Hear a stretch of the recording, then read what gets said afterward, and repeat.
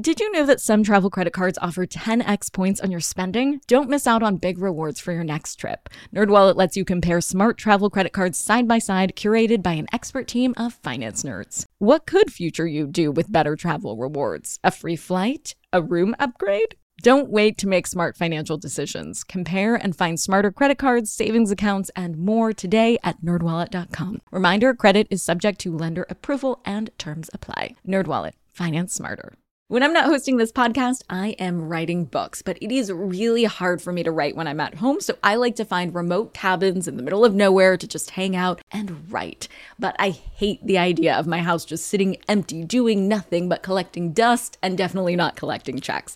And that's why I'm an Airbnb host. It's one of my all-time favorite side hustles. Other popular side hustles are awesome too, don't get me wrong, but they often involve big startup costs. By hosting your space, you're monetizing what you already have access to. It doesn't get easier than that. And if you're new to the side hustle game and you're anxious about getting started, don't worry, because you're not in this alone. Airbnb makes it super easy to host. I mean, if I could do it, you could do it. And your home might be worth a lot more than you think. Find out how much at airbnb.com/host. I'm Nicole Lappin, the only financial expert you don't need a dictionary to understand. It's time for some money rehab.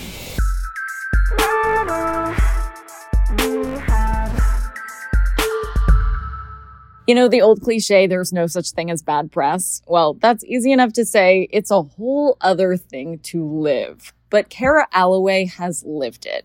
Cara was brought onto the show The Real Housewives of Toronto. Yes, that franchise is global. Who knew? And quickly became the villain, or as she would say, the anti-hero. To be honest, I've never seen the series, so I'm not exactly sure why or how she picked the short end of the Shiro stick. But as you're about to hear, I recently met her and I found her to have absolutely zero villain qualities. She has a novel coming out soon, Most Hated, and seeing her press tour honestly made me wonder if The Real Housewives is a great launch pad for a lucrative career. But as you're about to hear, stories like these are never black and white. So to add the color, here's my conversation with Cara. Cara Alloway, welcome to Money Rehab. Well, thank you so much for having me. I'm excited to be here. I'm excited to talk to you about your debut novel, Most Hated, comes out May 30th. Congrats. I assume, Cara, this is all inspired by your season on The Real Housewives of Toronto. Yes? Yes, your assumption is correct. However, that being said, I always knew I wanted to write a novel that dealt with female relationships. I told my husband, there's a novel inside me. I knew it was going to deal with females and female relationships. I just didn't know what the backdrop was. Then I did Housewives. And I have to tell you, I knew I had found my backdrop. I instantly said, this is great. Because while the novel and the narrative of the novel, it is a fiction. It's not a calculated tell-all. It's not a biography or autobiography. I cast the reality show within the pages. So there are no characters that are similar to any housewives past or present. But I knew that, the narrative, I wanted to grip what it is that fascinates us about female relationships, because women are, very much relational creatures. And I think the world loves to watch those relationships play out. I think we see that all the time in reality television. I mean, talk about the Sandoval, the Tom Sandoval incident from LVP. How much do we love watching how these females interact with each other? Yeah, the guys are there too, but it's the women. So it was inspired and informed. A lot of the characters informed by the emotions I felt when I was cast as the villain. For all intents and purposes, I prefer anti-hero, but cast as the villain on Toronto Housewives. A lot of what I went through there informed the characters. Were you cast as the anti-hero, or is that just what happened? In the description of your book, it says Alloway brings readers the inside perspective of someone who has been the reality TV villain and survived. So let's go there. How did you first realize that you were the villain / anti-hero? Really interesting way that I arrived at that. So I had the privilege of sitting in with Jonathan Murray, who is, the godfather of reality television. He did The Real World. He did The Simple Life. I sat in on Jonathan Murray is going to tell you how to cast reality television. It was a fascinating session. There were maybe 10 of us in this class, and he went through, how he cast, what he looks for in a villain, what he looks for in a cast member. And something that stood out to me, because this was post Housewives. So something that stood out to me was he said, make sure your villain has an incredibly high emotional intelligence. So I'm taking my notes. Okay, make sure villain, emotional, high intelligence. Then I thought, we did a psychological assessment before the show actually filmed. So I contacted the firm that had done this psychological assessment. And at the time, it was a very in depth one. I mean, it was 3 hours of would you rather this or this? And how does this make you feel?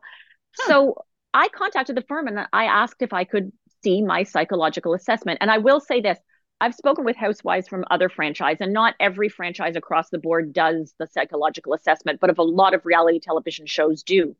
So I asked if I could see mine. Line one, Cara Alloway has a very high emotional intelligence. So was I cast as the villain? Maybe not. Did producers see this and have a clue and say, okay, potential villain, definitely, truth teller, unfiltered. I ticked all the boxes for villainhood. So I read that you first knew you'd be the villain when you saw that the women in the cast were literally betting against you. For listeners who haven't seen the show, can you tell us that story and how it came to that point? Can I just say it still, when you talk about it, it gives me goosebumps because it was such a Mean Girl cafeteria episode. So we were all having lunch together. It was a group lunch. And these group lunches, you have to understand, you see them on camera for maybe 2.5 minutes. The reality is you're filming for closer to 2, maybe 3 hours. So you're sitting there, they want to take you in at different angles.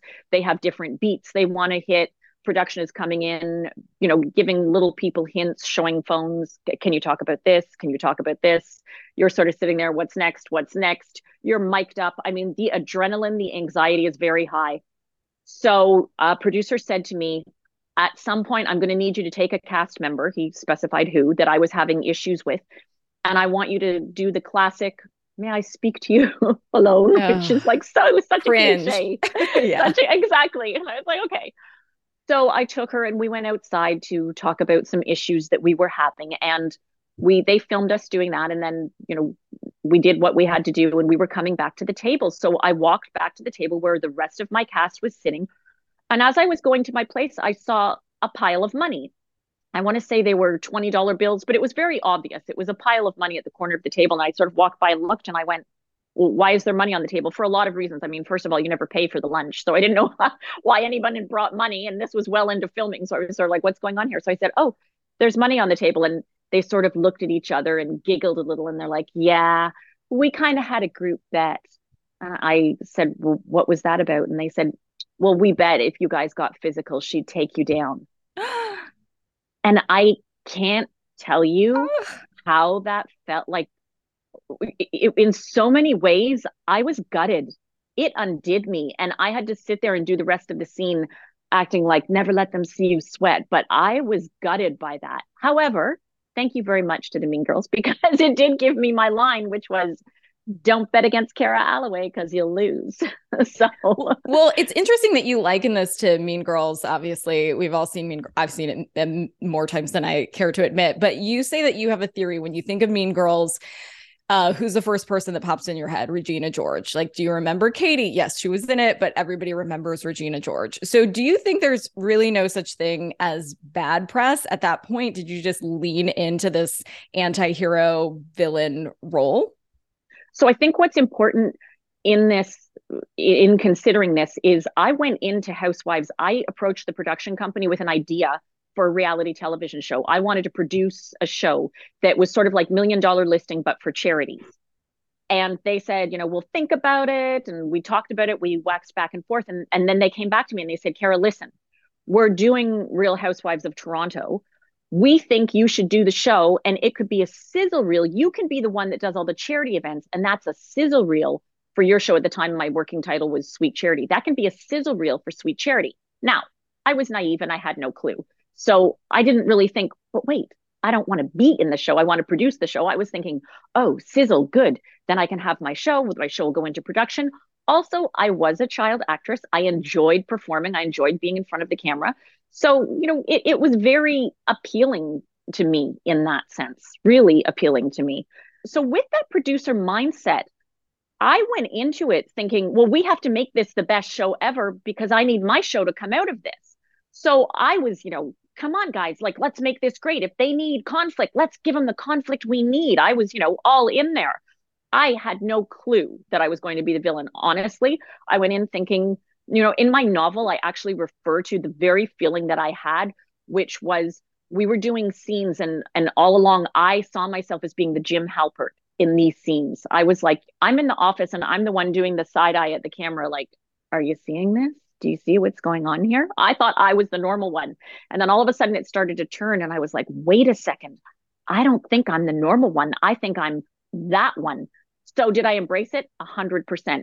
Case in point, we all were scheduled to ride on a water banana, an inflatable up at my summer Yeah, home because on of the course water. that's reality And TV friendly. of course, and so many cliches that could be thrown around.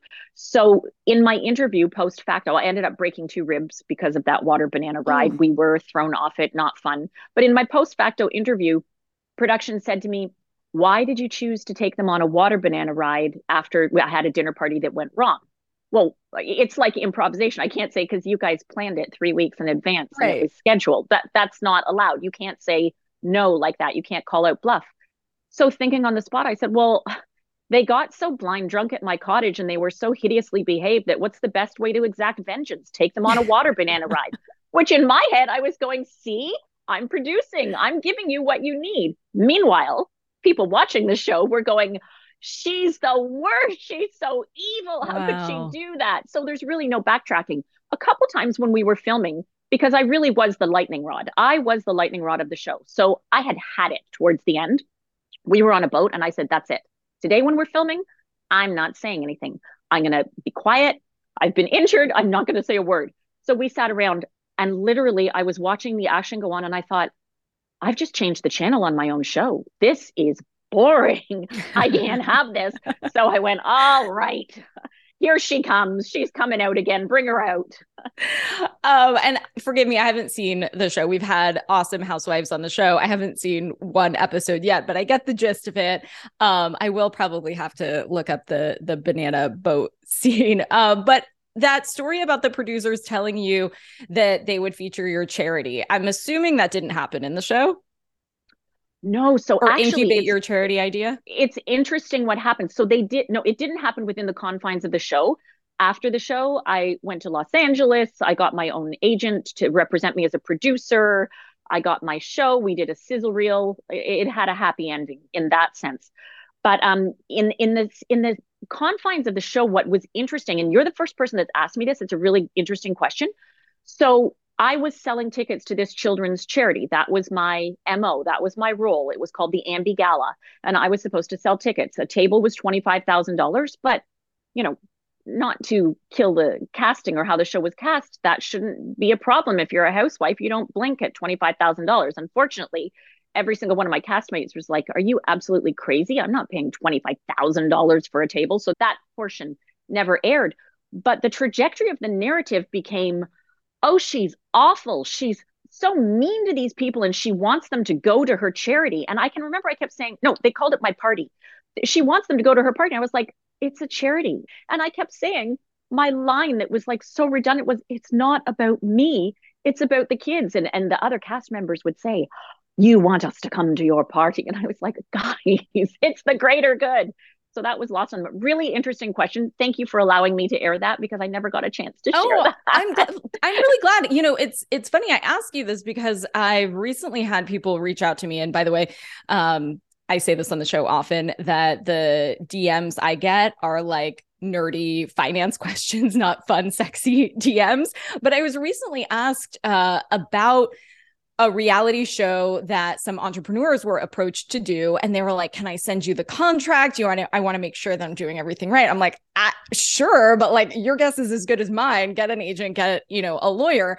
What would be the cautionary tale of what they promise you versus what actually happens? Where should you be aware, if anyone, because, there's a writer's strike going on. So there's probably going to be more reality television. Reality television was born out of the last writer's strike. So if anyone is thinking about getting in this space, what would be the lessons you would give them? Reality television is not for the faint of heart.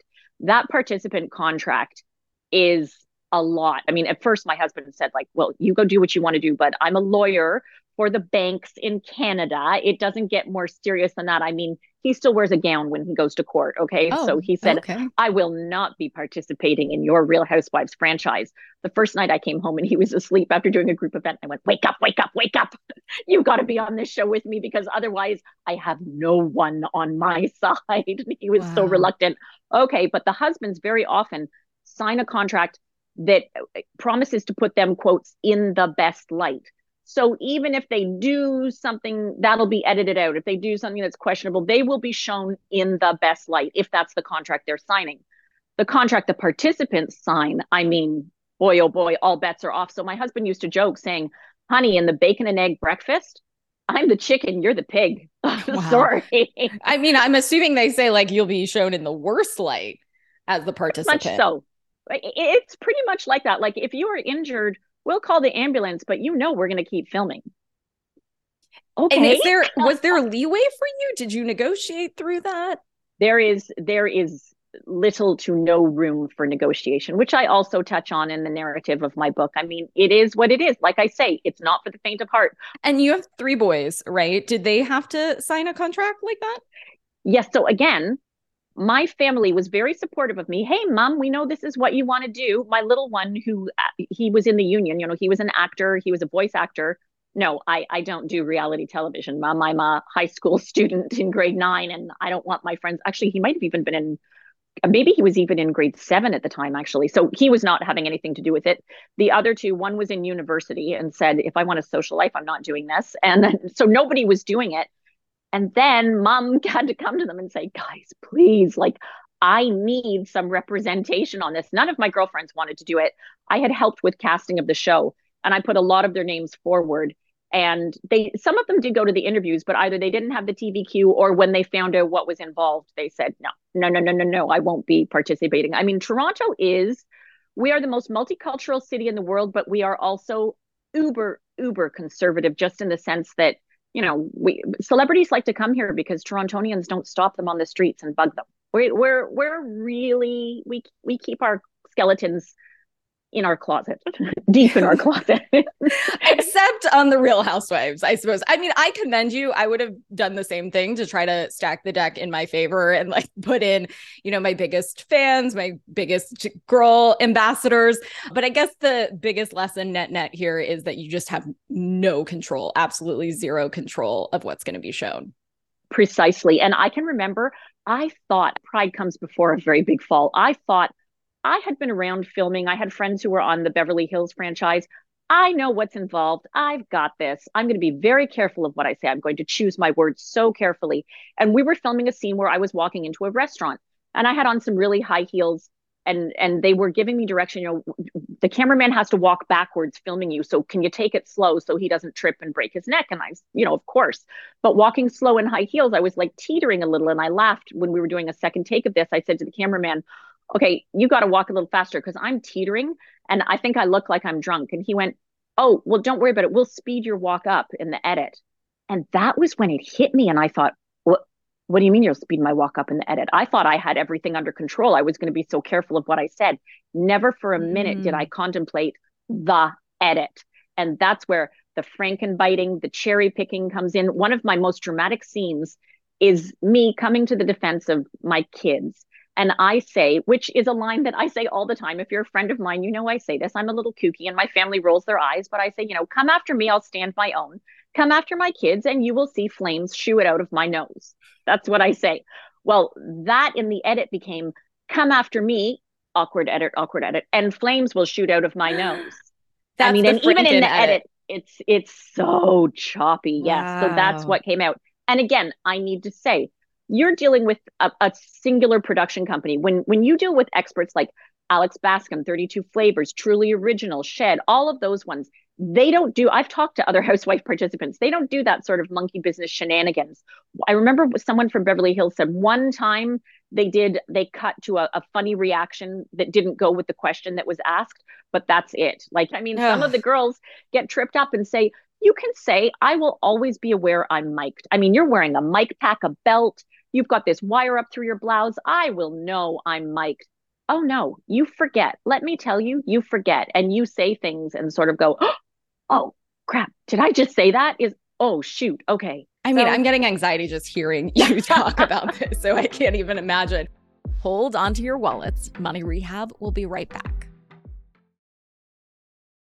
Money Rehabbers, you have money hidden in your house. Yeah, just hiding there in plain sight. Okay, so I don't mean you have gold bars hidden somewhere in walls, treasure map style, but you do have a money-making opportunity that you're just leaving on the table if you're not hosting on Airbnb. It's one of my all-time favorite side hustles. By hosting your space, you are monetizing what you already own. It doesn't get easier than that. For me, hosting on Airbnb has always been a no-brainer. When I first signed up, I remember thinking to myself, Self, you pay a lot of money for your house. It is time that house returned the favor. And to get real with you for a sec, I felt so much guilt before treating myself on vacation because traveling can be so expensive. But since hosting on Airbnb, I feel zero stress for treating myself to a much needed vacation because having Airbnb guests stay at my house when I'm traveling helps offset the cost of my travel. So it's such a win-win. I mean, if I could do it, you could do it. And your home might be worth more than you think. Find out how much at airbnb.com/host. Do you ever get FOMO, fear of missing out? Well, do you ever get FOMO-tupita, fear of missing out on the perfect hire?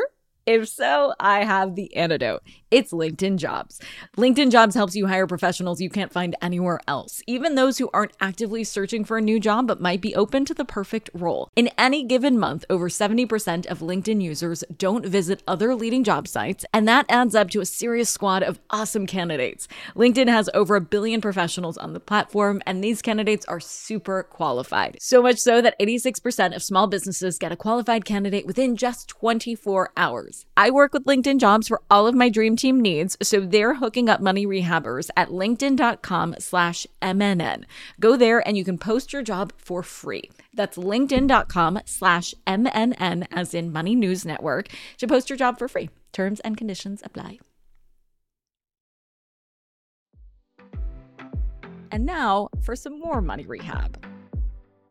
You were referring to the Housewives of Beverly Hills. Brandi Glanville has come on Money Rehab. I know you recently did her show. She's awesome. She helped us pull back the curtain a bit on how much the Housewives cast members make when she came on the show. And as a money nerd, I find it so fascinating to follow the money trail of the Housewives. How much did you make on the Housewives? I'm embarrassed to say, okay, Toronto's a little low budget, right? Like our athletes, our professional athletes don't make as much as the American ones. I was 25,000 for the that was an episode. No. Oh, for the season. I know, exactly. Oh, compared to the American franchise, I'm telling you, no budget. Again, I didn't do it for the money. I did it because I thought it was leading to something else. But I know how much they're paid on the US franchise. And I know when you say an episode, that's, yeah. That's kind of how much they make an episode in the States, right? Not all of them. Oh. I'm not at discretion to say from the ones I know, but let's just say for the big ones, they make more than that. A lot. And is it negotiable? Did you try to negotiate that rate? It's non-negotiable. Did I try to negotiate it? Absolutely. And I know there were other potential cast members in Toronto that held out, that said, I won't do it for a penny less than this. And production went, okay, then you're not doing it. And they were outraged that they weren't invited to do it. But again, production sort of said it's cachet. And I have to say, you don't do it for the money. You do it, number one, my brand that I was looking to sell was charity. I was selling charity. That was my brand. But you do it if you do have a brand, a line of makeup, a line of clothing, whatever it is that you're looking to sell, you do it for that. And then also, I have to say, a huge part of it that I know my friends in the States especially, the free stuff, I'm sorry to tell you this, but the free stuff is off the charts. Don't be sorry. Tell me more. Oh, there are housewives that want to buy second houses to hold all of their free stuff. It comes daily. It is incredibly plentiful. And it's looking for just a shout out on a social media. And then, of course, while the show is airing and whatnot, there's the great endorsement deals. There are managers and their only business is to get you that endorsement deal from, usually it's a little off brand. Like it might be something like an instep for a shoe or something like that, or a drug company for, I know one of the housewives, I think she did something for drops for dry eyes or something like that. Like Chanel is not knocking on the door saying, will you be our brand rep? But it's lucrative and it's a side hustle, and that's what you do it for. What kind of stuff did you get? What was the coolest stuff you got? Okay, this is going to sound crazy, but I got a lot of good food from Okay. local bakers and things like that that would, say, can we have your address? We want to send you over some cookies. We want to send you a cheesecake. Like that was kind of really fun. I got a ton of hair accessories, like a ton of hair accessories and makeup. Did any of them turn into bigger brand deals for you? Or did you not want to play in that party? I didn't want to play in that party. You have to understand, I licked my wounds I mean, I didn't even get around to start writing the book. I was having post-traumatic stress I'm sure. for several months. And let me explain also for my own responsibility. I went into this being a huge pleaser. And I was under the impression that, I was so sweet. I was a pleaser. I just wanted everybody to be happy. And what I learned over the arc of the show is there's a ton of vanity tied up with being a pleaser. You can say you just want everyone to be happy and, you want to be Snow White with the little birds on your shoulder. But at the end of the day, you want people to like you. And I had to come to terms with that. What is that like Sex in the City line that Samantha says, if I cared about what every bitch in New York City thought about me, I'd never leave the house or something? I love that. I love that. That's a good one.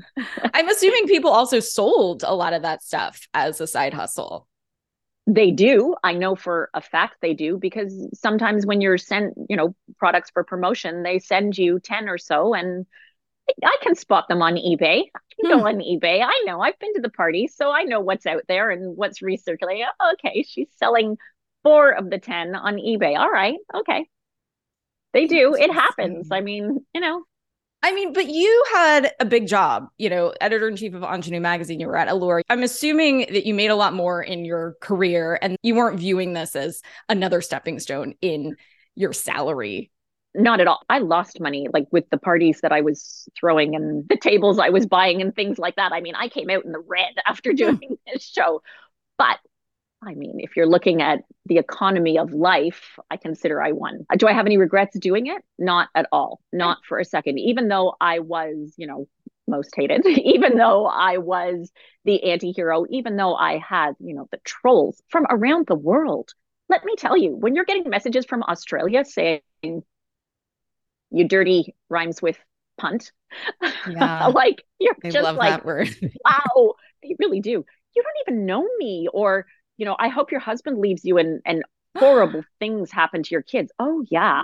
Like, these are people who have never met you. And I would do the whole, well, even trash can do great things. They call it garbage can, not garbage can. I had a whole love repertoire. That. Okay. I mean, look, I had teenage boys who were helping me saying, oh, when they say this, this is what you have to say back. So the franchise just ran for 1 season. Why do you think it wasn't renewed?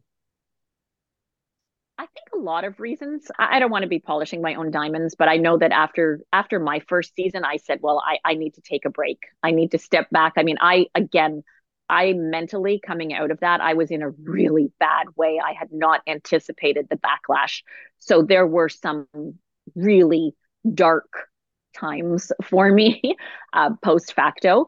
So I know I stepped back and said I had to take a break. I don't really know what happened production wise. I just know, they would say to me, would you do season 2? And I had a publicist saying, well, you have to say you'd never say never. But at the time I said, but I can't do season 2. Like, you don't understand mentally. I don't have that in me. And I can remember one of the producers, before I even knew how bad it was going to be, one of the producers was meeting with me and she said, well, Kara, season 2 is for redemption. And I was like, what is that supposed to mean? So you were like, no way, no how. I'm not doing this again, period. The end. You weren't open to doing more than 1 season at all. I definitely was not. At that point, I was not jumping back in again at all. I still hadn't, coming out of it, it took me a while. I can sit here and wax philosophical with you and tell you I learned so much and this. Would you like to see my journal from when the show was airing in the next couple months? Bills? Yeah. It was bad. God bless my husband for staying with me. We were just talking about it today and I was laughing saying, well, you could say like I went crazy, and he started laughing and he was like, I could say that. Of course, it wouldn't be like the truth, right, honey? And I was like, oh, no, I know. I was bonkers.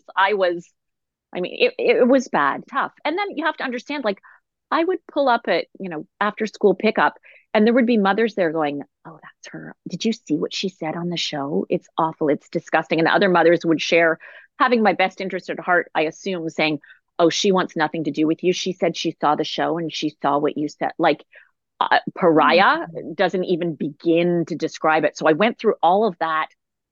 I was the pariah. I was the outcast. I mean, it was a lot. Like, I wasn't even on any VIP lists. Okay. It wasn't like I was going, "Hey, at least I'm going to this party and I'm having a fun time." I was persona non grata. So no, I said there will not be a season 2 for me at this time. And what kind of other money-making opportunities did the show open up for you? Obviously, the book. I heard that you were offered $5,000 a week to be someone's sugar baby that you turned down. Tell Yeah, me more. it was very interesting. I would get messages from like men saying, "Would you like to be my sugar baby for 5,000 a week?" And I remember going, "Okay, first of all, I am totally insulted because I am very happily married. But secondly, 5 grand a week? Really?" Like, And then I remember when I shared it, somebody said, add a "Sugar zero. baby. If you're a sugar baby, it's a sugar grandpa." Like, seriously. And I was going, "Okay, I know." And then my kids said, "I think a lot of people get that on the internet, Mom. Like, it's nice that, you think it's funny, but I think a lot of people hear that." I was like, "Oh God. Okay." Yeah, it's funny when you get in the public eye in that form, within the form of the Housewives franchise, it's amazing who reaches out to you. I mean, I had psychics telling me, "Urgent that you contact me ASAP. I have valuable information." I can remember sitting there going, "Ooh, what is it they know?" Maybe Did they you know ask? something. I've gotten some of No, those messages too. I'm so curious. right? I go to Immediately respond send and me a I'm like, picture yes. of your right palm. Immediately. And I'm like looking at my right palm. What does she see? What's in there? I mean, the other theme, unfortunately, is a lot of financial woes, right? Why do you think that is? Who is the latest one? Kim Zolciak, I think, from Yes. Atlanta. She and her husband are getting divorced. They owe $1 million in back taxes. Why is this a common theme and common headlines that come out about the housewives, do you think? I have a theory that, you get on the show and there was, it's first of all, it's tough to cast. So I want to say that. So maybe people are cast and they're not quite the same financial snack bracket as some of the other housewives, and they might borrow money, they might, rent houses, because there is a lot of pressure to keep that up. I mean, I'm sitting there asking these other women, "Well, who wants a $25,000 table?" I mean, people were saying to me, "You're absolutely ridiculous." But understand, within the confines, we were all supposed to be these glamorous women leading these glamorous lives. I know, some of my castmates were renting cars to pull up in front of my house in the right car. So there's a lot of pressure to present. And I think, you know, the notoriety, the feedback from the fans, it's a lot of fun. It can be addictive. I think they get in there and they get addicted to that. And they're spending more than what they're making, and they're, spending on trips and travel and keeping up with the Joneses. I mean, what a metaphor for life, right? They're hook, line, and sinker into the relativism, and they get in over their heads. I'd love to get your thoughts on how Bethany responded to this. Of course, for anyone who doesn't know, Bethany Frankel, Real Housewives of New York alum, she said, "It's the old housewives model to get on the show, make no money, spend, logo, car, house, bankruptcy, foreclosure, because you can't keep up. You're writing checks that you can't cash, and it's gross." Do you agree? I 100% agree. It's a vicious circle. If you aren't, a Hilton, or if you don't have it behind you, the audience, first of all, I do think they will detect it. And there is a lot of pressure from the other housewives, from production, from just the very tone of the show, the very nature of the show. It's aspirational. That's what makes great reality television. Is it needs to be relatable, sure, but it also needs that element of aspiration. Like, I always say that's why the Kardashians are such good television. Everybody fights with their sibling, maybe not while they're driving their Lamborghini, and that's what makes it fun, but everybody fights with their siblings, so you can relate to it, but it has that secret sauce of the aspirational aspect. And Bethany, she's great. I love her. Fun fact, she was a hostess at La Scala in Beverly Hills, and I was a hostess at the Bistro Garden down the street. But yeah, I think there's a lot of housewives writing checks they cannot cash, and it catches up with you. And I heard people say they spied on one of the Beverly Hills housewives, and she was in a Louis Vuitton store and she was paying for her purchase with spreading it out among 3 credit cards. Whether that was so her husband didn't see the charges, I mean, that's the oldest trick in the book, or whether it was because she didn't have enough credit on the 3 credit cards, that's what she was doing. And her fans were aghast, and they were saying, like, we didn't want to ask for a photo because we sort of didn't know what to say. How embarrassing. It happens. To close, I got to ask you if you've ever needed money rehab. No. Yes. I lived in Beverly Hills. I worked for Allure magazine, and I had a great salary. And my parents were really good. They made me read The Wealthy Barber when I was a teenager. And I learned a lot from that about savings and all of that stuff. But I had no children. I had no husband. I had a great job and I had no responsibilities.